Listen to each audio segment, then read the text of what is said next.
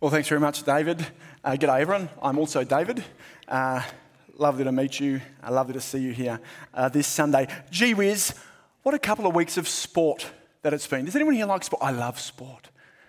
A few weeks ago, rugby union, the Wallabies and the All Blacks. Do we have any Kiwis here today? Any Kiwis? Anyone? None admitting to it. Good. So I was going to say, if you were here, get out. No, we love you. And we all know the best New Zealanders are here with us in Australia. The ones over there, no good. The ones here, the best. Then last week, of course, we had the NRL Grand Final, the Panthers. Any Panthers fans here? Any? Okay, everyone else, watch out for them. Keep an eye on your valuables, your wallets, your handbags, your everything. And for you Panthers fans, get out. No, we love you. It's wonderful. At least Souths didn't win, we can all agree. Ugh, terrible. But then this week, oh my goodness, the AFL. Any AFL fan? No, of course there isn't. There wouldn't be an AFL fan in New South Wales. Why would you? I've never spoken about AFL before. I hope to never do so again. But we probably should think about it, speak about it a little bit, because this week, the major story in sport, which I'm sure many of you will be aware, was actually in the AFL, and it was actually about the Bible. Did you see it? If you didn't catch it, I'll just give you the very quick flyover. During the week, Essendon Football Club appointed a man called Andrew Thornton as their CEO, yet less than 24 hours later, he was forced to resign. The reason was because he goes to a church which holds biblical principles on certain issues of morality. Now, of course, we've got kids with us today. I'm not going to go into those issues. We're not going to spend much time plumbing the depths of them. But they're issues around marriage, relationships, and life, pregnancy, that kind of thing. He goes to a church which teaches what the Bible says about those things, which we also do. That came to public light, and boom! I mean, he was sacked. Well, he wasn't sacked. He was forced to resign very quickly. Now, as I said, we're not going to spend too much time thinking about the issues, but what I want to point your attention to was the reaction he received from politicians and the media. I've got a couple of quotes here from both the left and the right wing, so we can all be unhappy together. You know? Dan Andrews, the Labor... People just groan. You know, the Labor leader of Victoria, he used these words to describe the positions which Andrew holds, ones which we as a church would share as well. Appalling, intolerant, hatred, bigotry, and just wrong. Peter Dutton, the federal leader of the Liberal Party, the Conservative Party of Australia, he disagreed with Thornton getting sacked, but he said these positions, these moral positions that he holds are an abomination. An abomination, and he condemned them. But surely the most striking reaction was from David Koch. Kochie! Did anyone see that on Sunrise? I haven't watched Sunrise for 700 years, but last time I watched it, David Koch was this jovial kind of, friendly guy. Anyway, they brought on the pastor from this church, and he went at him like a Penrith fan at a free breakfast buffet. You know, he just went, boom! But the key was, he went at a billion things, but what he said about the Bible, this is what Koch said. He said, the Bible is 2,000 years old. It's from a different time, a different era, and yet you use it, he accused the man, you use it to tell particular people, you're going to hell. Other groups of people, you're going to hell. Those views are hardline and unloving. Why can't you be more tolerant, more inclusive? Now, let's just step back for a moment, and I don't know if you saw those or not, but it was a really big story this week. What's going on? Let me offer two thoughts. One, if you're not aware, we are in the middle of a cultural revolution. There is a new morality that is emerging, has emerged within parts of culture with very loud platforms and voices, education, entertainment, media, so on. The new morality that is part of this revolution is at odds with many of the moral positions which the Bible tells us about. And that puts biblical Christianity in the firing line, in the crosshairs of this morality. So the outrage and the shock, the anger and the accusations that are sort of levelled at Christianity and the Bible spring forward from this clash of cultures. And perhaps you've experienced that yourself in your family or at work. It's part of what's happening. But I also want to suggest and offer that there's something else happening there, something that we all need to recognise. I want to say that the outrage and the anger, the shock and the accusations against Christianity and against the Bible spring from a place of error. It's the result of a serious misunderstanding. You see, in the shock and the horror that we see for many about biblical morality, it's obvious that critics of Christianity have somehow cottoned on with a thought that morality is what we're all about. That the most important thing to us are morals, are how we behave. That's the main thing that shapes how we view the world. Now, I want to say that is completely wrong. Completely wrong. But it's not that I want you to notice. In their anger and shock at the morality, they're missing something critical. What are they missing? They haven't noticed the far, far more shocking and problematic view that we hold about the world. You see, the truly shocking and outrageous thing about Christianity is not what we say about marriage and relationships, gender or life. It's what the Bible says about all humanity. That's the shocking and offensive thing. It's what the Bible says that is at the reality of every single one of us. And I want to offer that even though it is the most shocking thing to hear, and even though it is incredibly difficult often for us to say to people, as Christians, we need to be upfront, black and white, as clear as we can be about what the Bible says about people. Because even though it may offend, it's the most critically important thing they will ever hear. And not just that. Understanding what God says about us positions us to hear not just the bad news, but also the best news you'll ever hear. You need to know the full picture of what the Bible says. So what we're going to do today is spend a bit of time looking at the bad and the good and then tying them together to see what we can do with those things, how that shapes the way we view the world. Now, there's many places in the Bible we could go to. Ephesians chapter 2 is amongst the most clear in its diagnosis of humanity. So remember, what are we looking at? Well, firstly, what we're going to look at is the diagnosis the Bible gives for all people everywhere, what the Bible says about every one of us. Have a look at verse 1 to 3 in your Bibles of chapter 2 from Ephesians. And we'll just go through this. I want to point out 4 or 5 separate things. Let me read verse by verse and we'll see how we go. Verse 1 of Ephesians chapter 2. As for you, you were dead in your transgressions and sins. I am dead. By birth, by nature. Every person is born dead, spiritually dead. Living life as spiritually dead people. How has this happened? Well, it's been brought about by in our sin. Sin, the rebellion and rejection of God, cuts us off from our relationship with God. God is the source of all life. So like a flower being cut from the vine, the minute we're pulled apart from the source of life, whilst we might flourish and do many things that appear to be exhibiting life, actually what we're exhibiting is just decay. But that's not the worst. Verse 2. You see, in so doing, we follow not just the rest of the world, but also the ruler of the kingdom of the air. Now, who is the ruler of the kingdom of the air? It's Satan. This is telling us very clearly that all of us have at one point or another been followers of Satan. Jesus takes it further. John chapter 8, he says actually that all people who do not follow him are children of Satan. Now let's just press pause. What? That sounds pretty outrageous, doesn't it? I thought growing up Satanism was usually attached with death metal, or goths. No offense to death metal goths here, we love you. It's wonderful. But this... or maybe truly wicked, evil, horrible people. But look again. Verse 3. All of us lived among them at one time. Being spiritually dead due to our sin, following Satan is not just the job description, the life description, the diagnosis of truly evil, wicked terrorists and killers and that kind of thing. It's all of us. It's not just the people who've gone off the rails. It's you and it's me.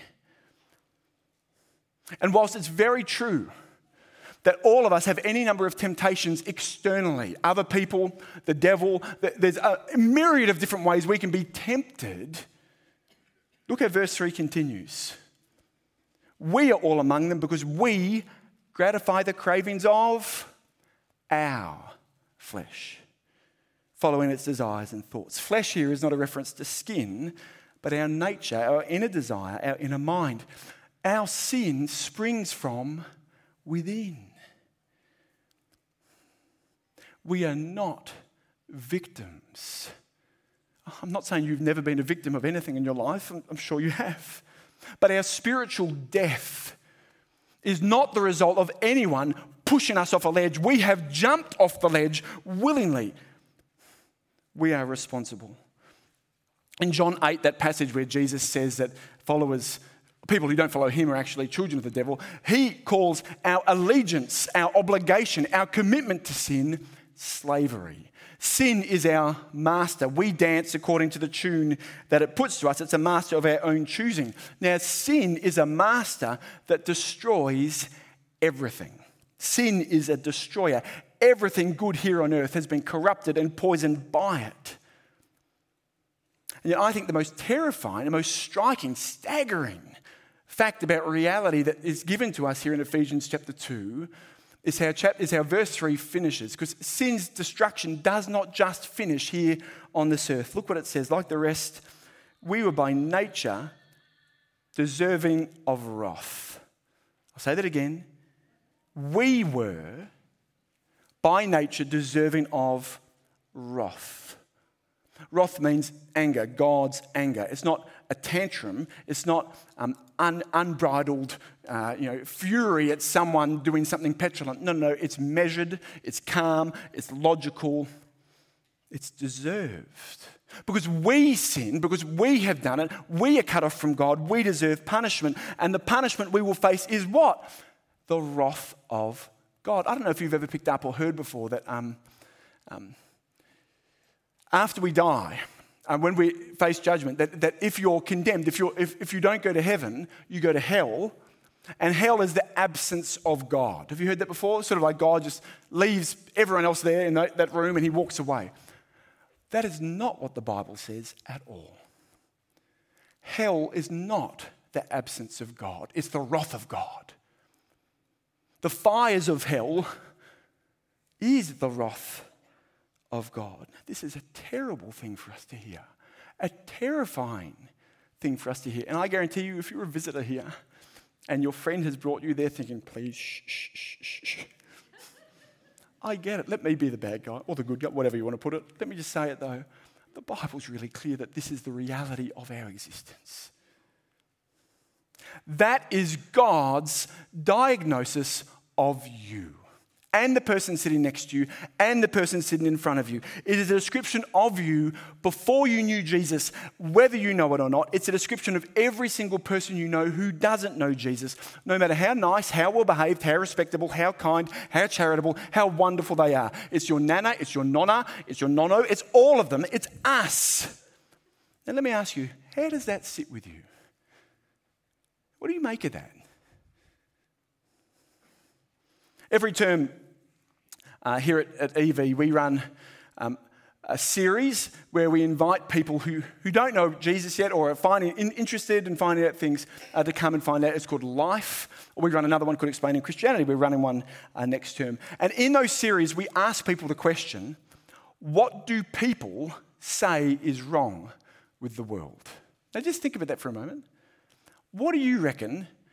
Let me ask you actually, what do you reckon? The average Aussie, not yourself, I wouldn't ask you to answer for yourself, of course. What does the average Aussie reckon is wrong with the world? Anyone want to shout it out? What do you think? What are some of the answers that we would get? Tax. Yes. Get out. No, yes. Anything else? Ethics. Excellent. What do you say? Ethics. Yeah, ethics. Excellent. That's right. Social media. Yes.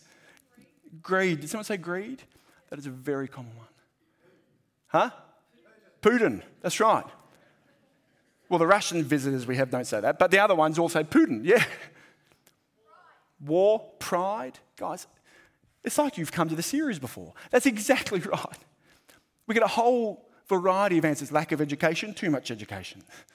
War, selfishness, greed. Pride. Now, there's a whole myriad of answers we get, but can I tell you what two answers we never, ever, ever get? Never. Firstly, no one ever says nothing. Nothing's wrong with the world. No one says that. Isn't that interesting? You only have to have your eyes open for 3 seconds, of course, to know that that's true, but no one, everyone knows there's something wrong. Guess what else no one ever, ever, ever says?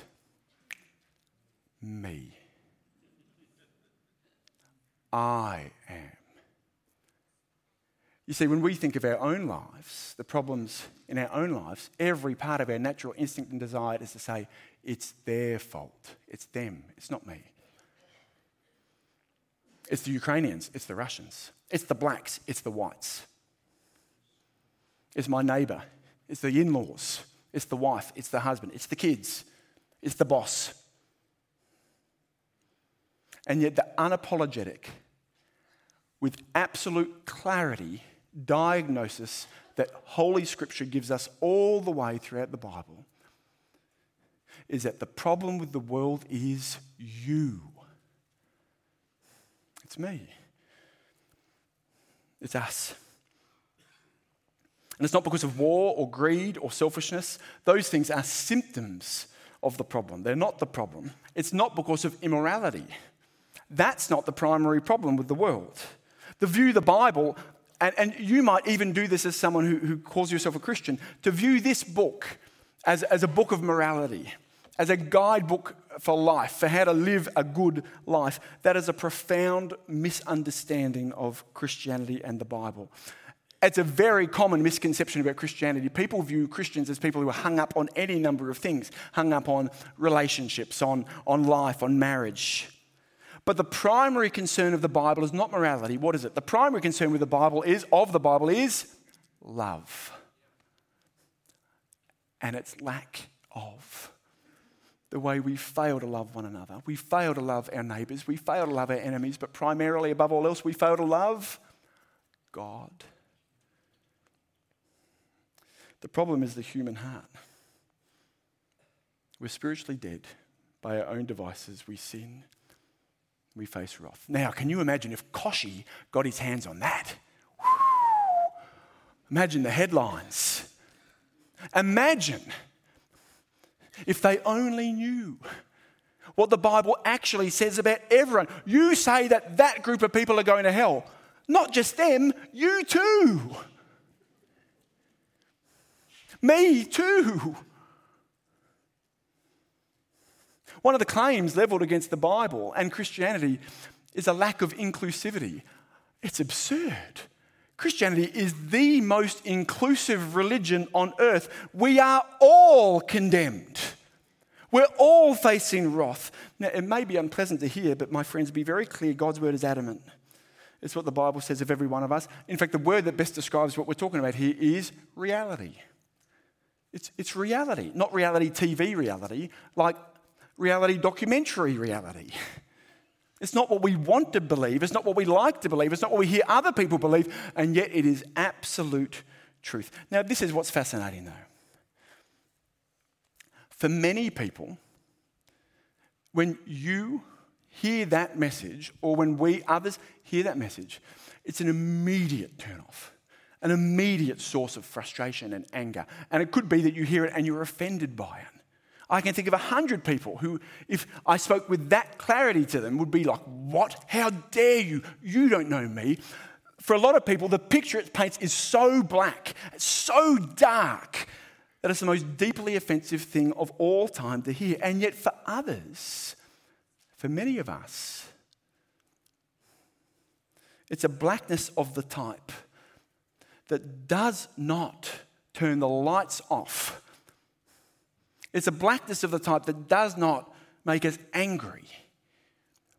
But rather, this description of humanity is a blackness which turns the lights on. It means we can truly see. You know, you go to the city, the middle of the city, and you look up at the sky in the middle of the night. What do you see? Nothing. You got the lights, you got the pollution, you got a bunch of different things. But you go out into the bush, you look up in the sky. What do you see? Thump. God's handiwork in the sky on full display.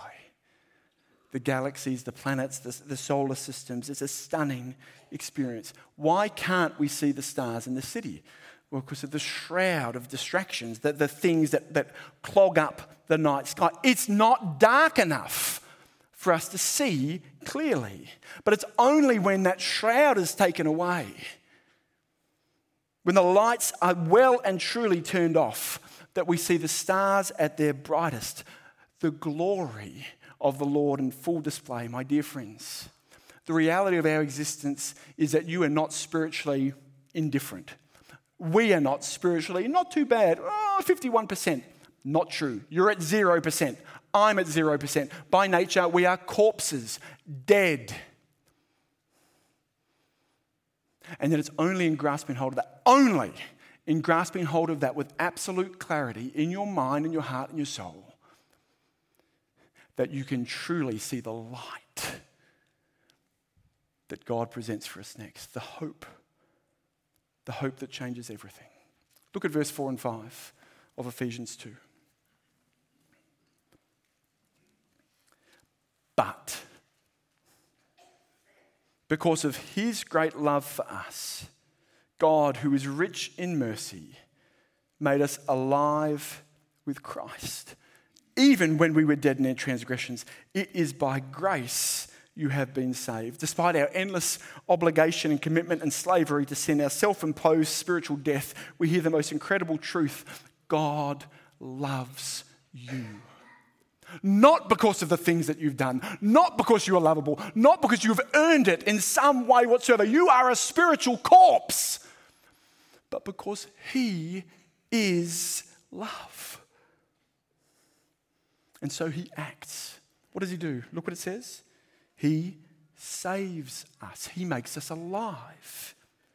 Resurrecting us, rescuing us from spiritual death. Not only that, not just up from death into life here on earth, but verse 6, God raised us up with Christ and seated us with him in the heavenly realms in Christ Jesus. When you become a Christian, the Spirit of Jesus takes your spirit into the heavenly realms with him. Yes, right now we are gathered together.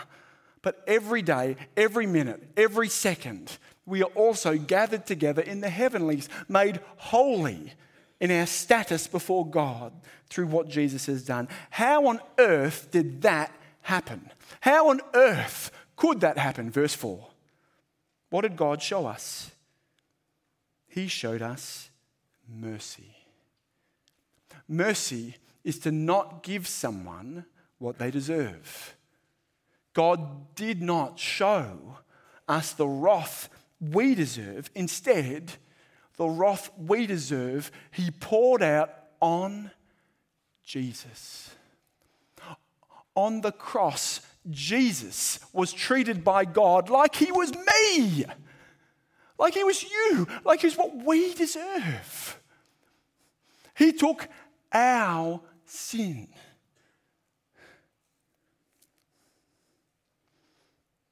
Jesus died your death.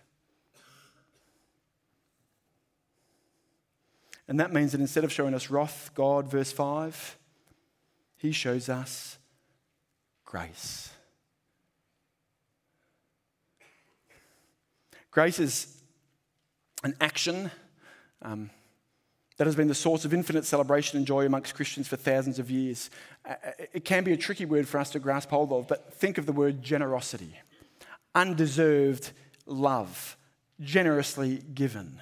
It is grace that Paul desires everyone reading this to be captured by, not just intellectually, but in your heart and your soul. Look at verse 8 and verse 9, some of the most incredible words in the Bible. It is by grace you have been saved through faith.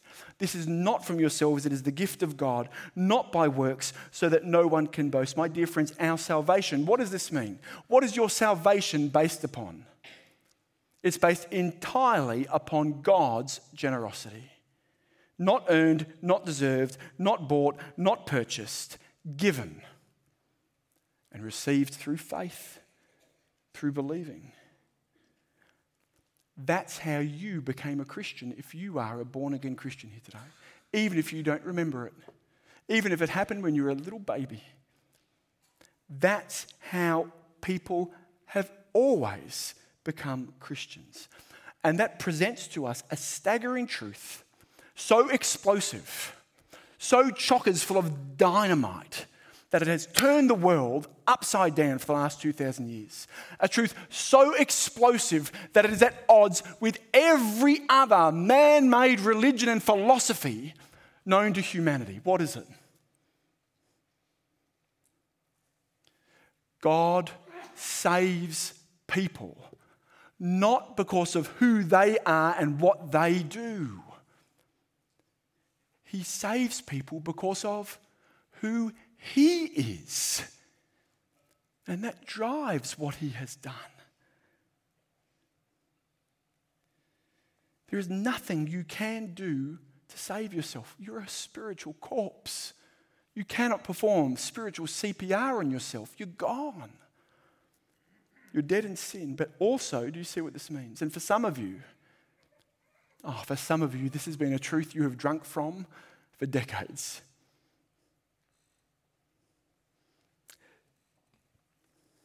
This means there is nothing you have done that means you can't be saved. Your sin is not disqualifying you from God's grace. It qualifies you for God's grace. You have not gone too far to be rescued, not gone too far to be saved by the blood of Jesus.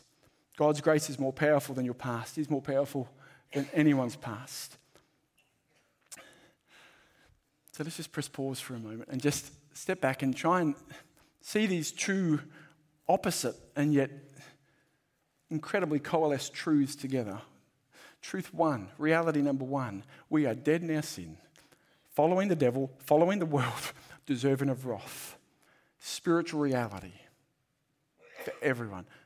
And yet, but God, in His generosity, in His mercy, in His love, He has rescued us if you are in Christ, if you have repented and believed and put your trust in Jesus. We have had our pasts taken away and forgiven, and our futures assured. Eternal life with God as the Father. It is no wonder that they call it amazing grace, that we call it amazing grace, isn't it? And I know that amongst us here this morning, there are hundreds and hundreds of stories we could tell each other, and we will for eternity, of God's great work in our hearts. I want to say it's not a matter of emotion. For some of us, we get emotional when we think about it, but that's not the hallmark of grace. The hallmark is the understanding that God is your Father. And you have been redeemed and forgiven and saved. But I want to say, as we consider those incredible realities, this is a truth that does not just transform your past and does not just transform your future. I want to offer that understanding what God has done for you in Jesus transforms the present reality of your life in a profound way beyond anything else. It transforms your life in a way unlike anything else can in human existence. You and I have one life. It's crucial that we make the most of it, isn't it? We don't want to waste it. If you're a Christian here today, if you're not a Christian, we can all agree, we want to ensure we do not pour energy and effort into things that mean nothing, into things that don't matter. We want to make sure that we live lives that count. So as Christian people, how are we to do that? In the practice of our lives, in the practicalities, what does it look like to have our lives shaped by what Jesus has done, shaped by grace? Well, the Apostle Paul, who wrote Ephesians, he gives us the advice that we all need. It's in chapter 5. So if you can go over there in your Bibles, chapter 5. I'll read it out for you though. And we're looking for verse 15. Paul's great intention in Ephesians is to point people to God's purpose and plan, that God has a purpose and plan for all things, to gather people together in unity, everything together under the lordship of Jesus. But he also reveals the will that God has for our lives individually as well. Let me assure you, though, it's not about your spouse, your house, or your car. Okay, there's far more to it than that. Look at chapter 5, verse 15 to 17. This is what the Apostle Paul advises Christians to focus our lives on. Be very careful then how you live, not as unwise, but as wise, making the most of every opportunity because the days are evil. Therefore, do not be foolish, but understand what the Lord's will is. Now just have that verse in front of you and have a look. What Paul is doing here is he's contrasting two extremes again. We've already looked at death to life. Now we have a contrast of foolishness and wisdom. What is a fool? What is foolishness? Well, a fool is someone who pays no heed to reality, who does not care how things actually are, who just does whatever they want, however they want, with no thought of the consequences, who is unwise. You see it here, not as unwise. Foolishness and unwisdom are the same thing. Someone who does not think about life. However, what is the wise person in contrast? What is wisdom? Have a look how verse 15 starts. Be very careful how you live. Now, careful, that word, that doesn't mean cautious, like, ooh, I'm a bit scared. It means thoughtful. Be very thoughtful about how you live. Wisdom, the wise person, wise living, the life lived wisely is someone who thinks carefully about life, who understands what? Well, verse 17 finishes it off for us. Do not be foolish. In contrast, do what? Understand what the Lord's will is. So the critical question for us to answer is, what is the Lord's will for your life? Now, Lord's will, you might helpfully translate that as what the Lord wants. Let me, just in the silence of your mind, what does God want for your life? Above all things, in the time that you have left, before you're called to glory, what is it that God wants? Well, there's a theme that runs all the way through the epistles, but all the way through the New Testament and the Old Testament as well, that Paul returns to, and you see it just actually in verse 22 of chapter 4. What is it that God wants for born again, for Christian people who've been resuscitated, more than that, resurrected from death to life? Let me read you chapter 4. I'll start at verse 20. That, however, is not the way of life you learned. So he's talking about what you used to be before you were a Christian. When you heard about Christ and were taught in him in accordance with the truth that is in Jesus, you were taught with regard to your former way of life to put off the old self, which has been corrupted by its deceitful desires, to be made new in the attitude of your minds, and to put on the new self, created to be like God in true righteousness and holiness. What is it that God wants for your life? Holiness. Be holy. And that's it. Okay. No, hold on. What? Be holy? For many of us, when we think of holiness, well, we have a variety, a kaleidoscope of thoughts. Stained glass windows, people with dinner plates behind their heads and stained glass, saints and some denominations, that's holiness. Or perhaps you think of someone with exudes spirituality. The person who raises their hands when they sing, I raise my hands when they sing, it doesn't make you holy, okay? It means you need deodorant, that's what it means. But it doesn't necessarily mean you're unholy or holy. Nothing wrong with it, nothing right with it. It is what it is. It doesn't mean anything. Or perhaps you think of the person who's really generous. Oh, Mother Teresa. Look how generous, she's so holy.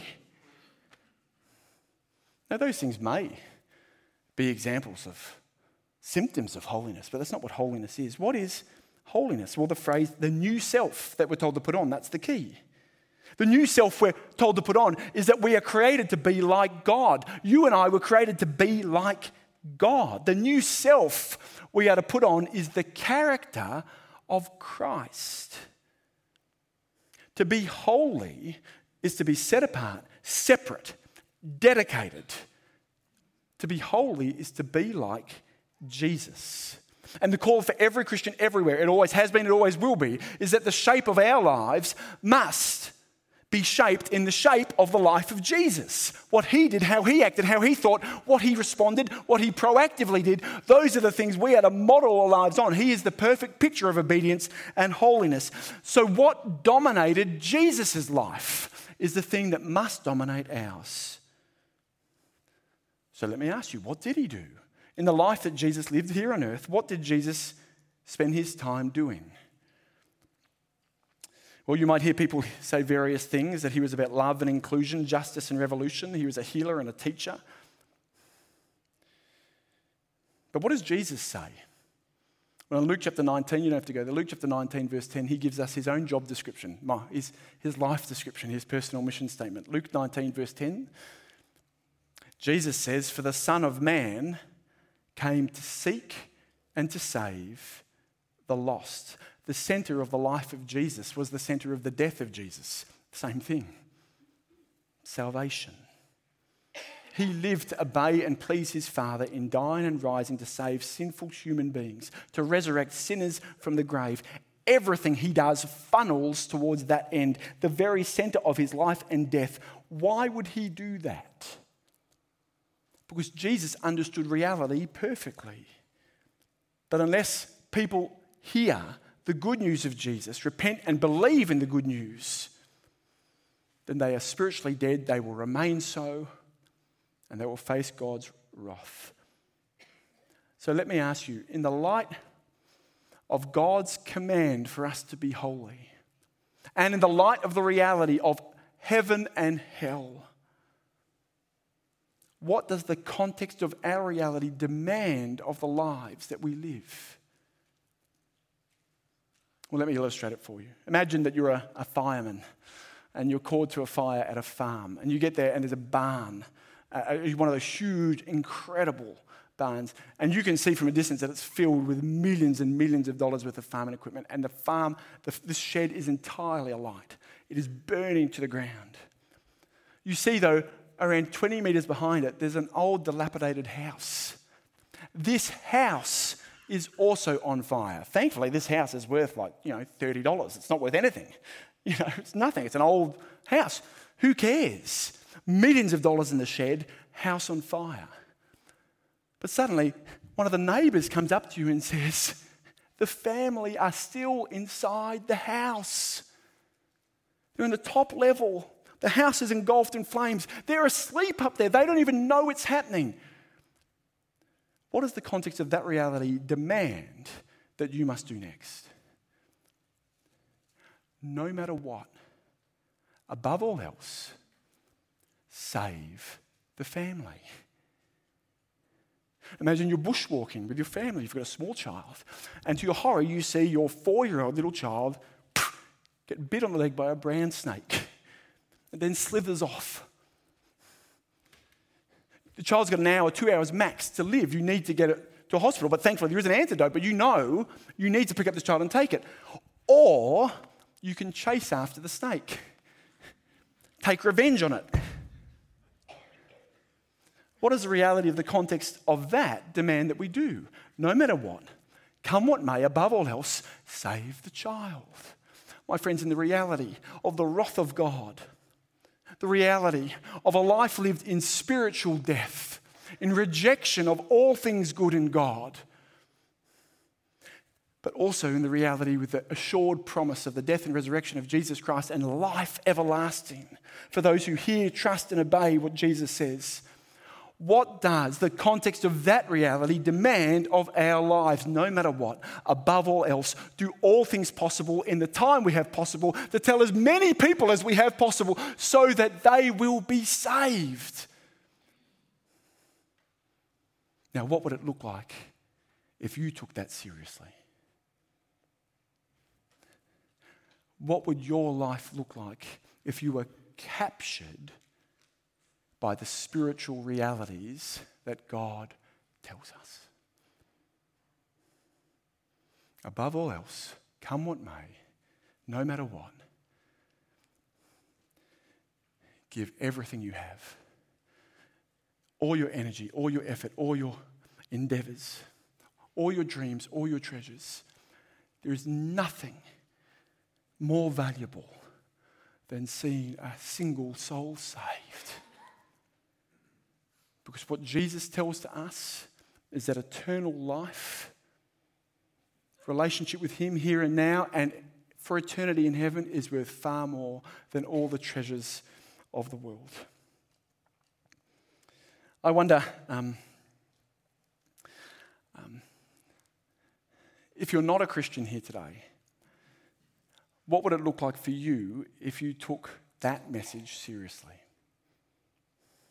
I want to say I sat in churches growing up well into my 20s as a person who maybe thought I might be a Christian, wasn't quite sure, really didn't care about it, until one moment I did. It clicked. I got it. I saw the darkness, and through the darkness, the light.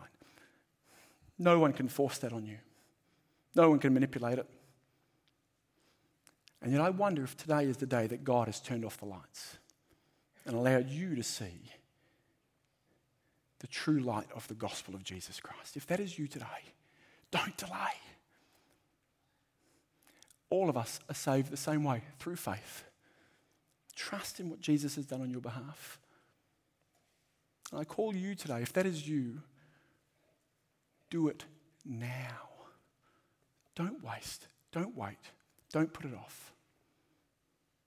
But for those of us who are Christian people, well, what does it mean? Well, my friends, it's very easy to feel defensive when people attack our faith, when Koshi hits on the Bible like a piñata, when family members mock us or make fun, when we see public Christians belittled.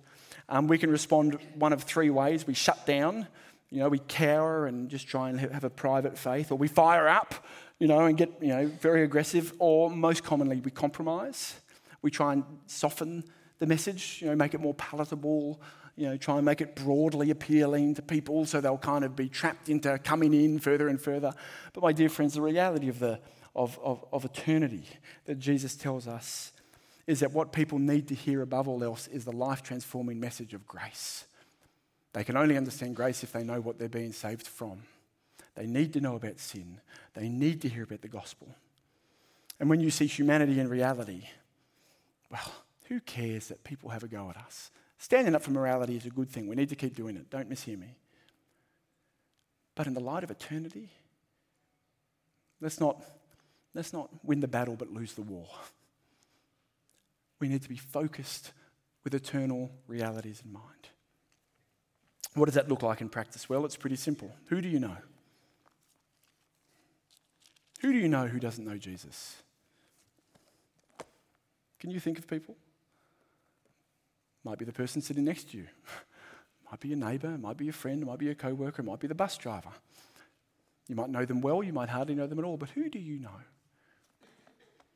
Here at EV, we're serious about seeing people come to know and love Jesus.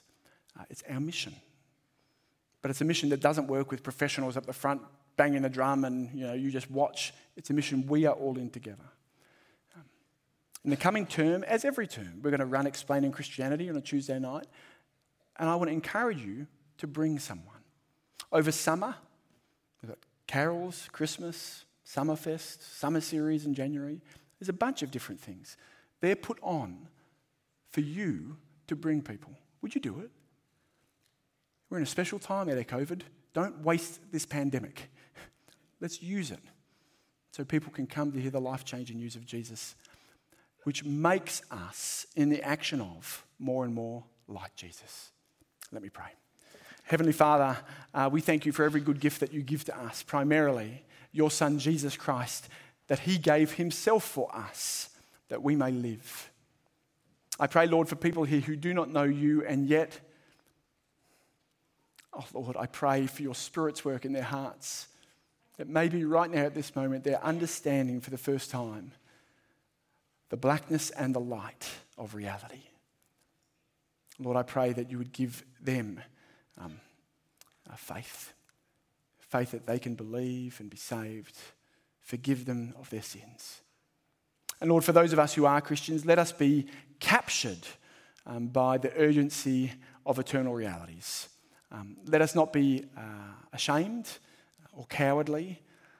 Let us not be excuse makers, but rather, Father, let us be bold and courageous, take risks that are really no risks at all, to tell as many people possible in the time we have possible of the life-transforming news of Jesus' death and resurrection. And it's in his powerful and precious name that we pray. Amen.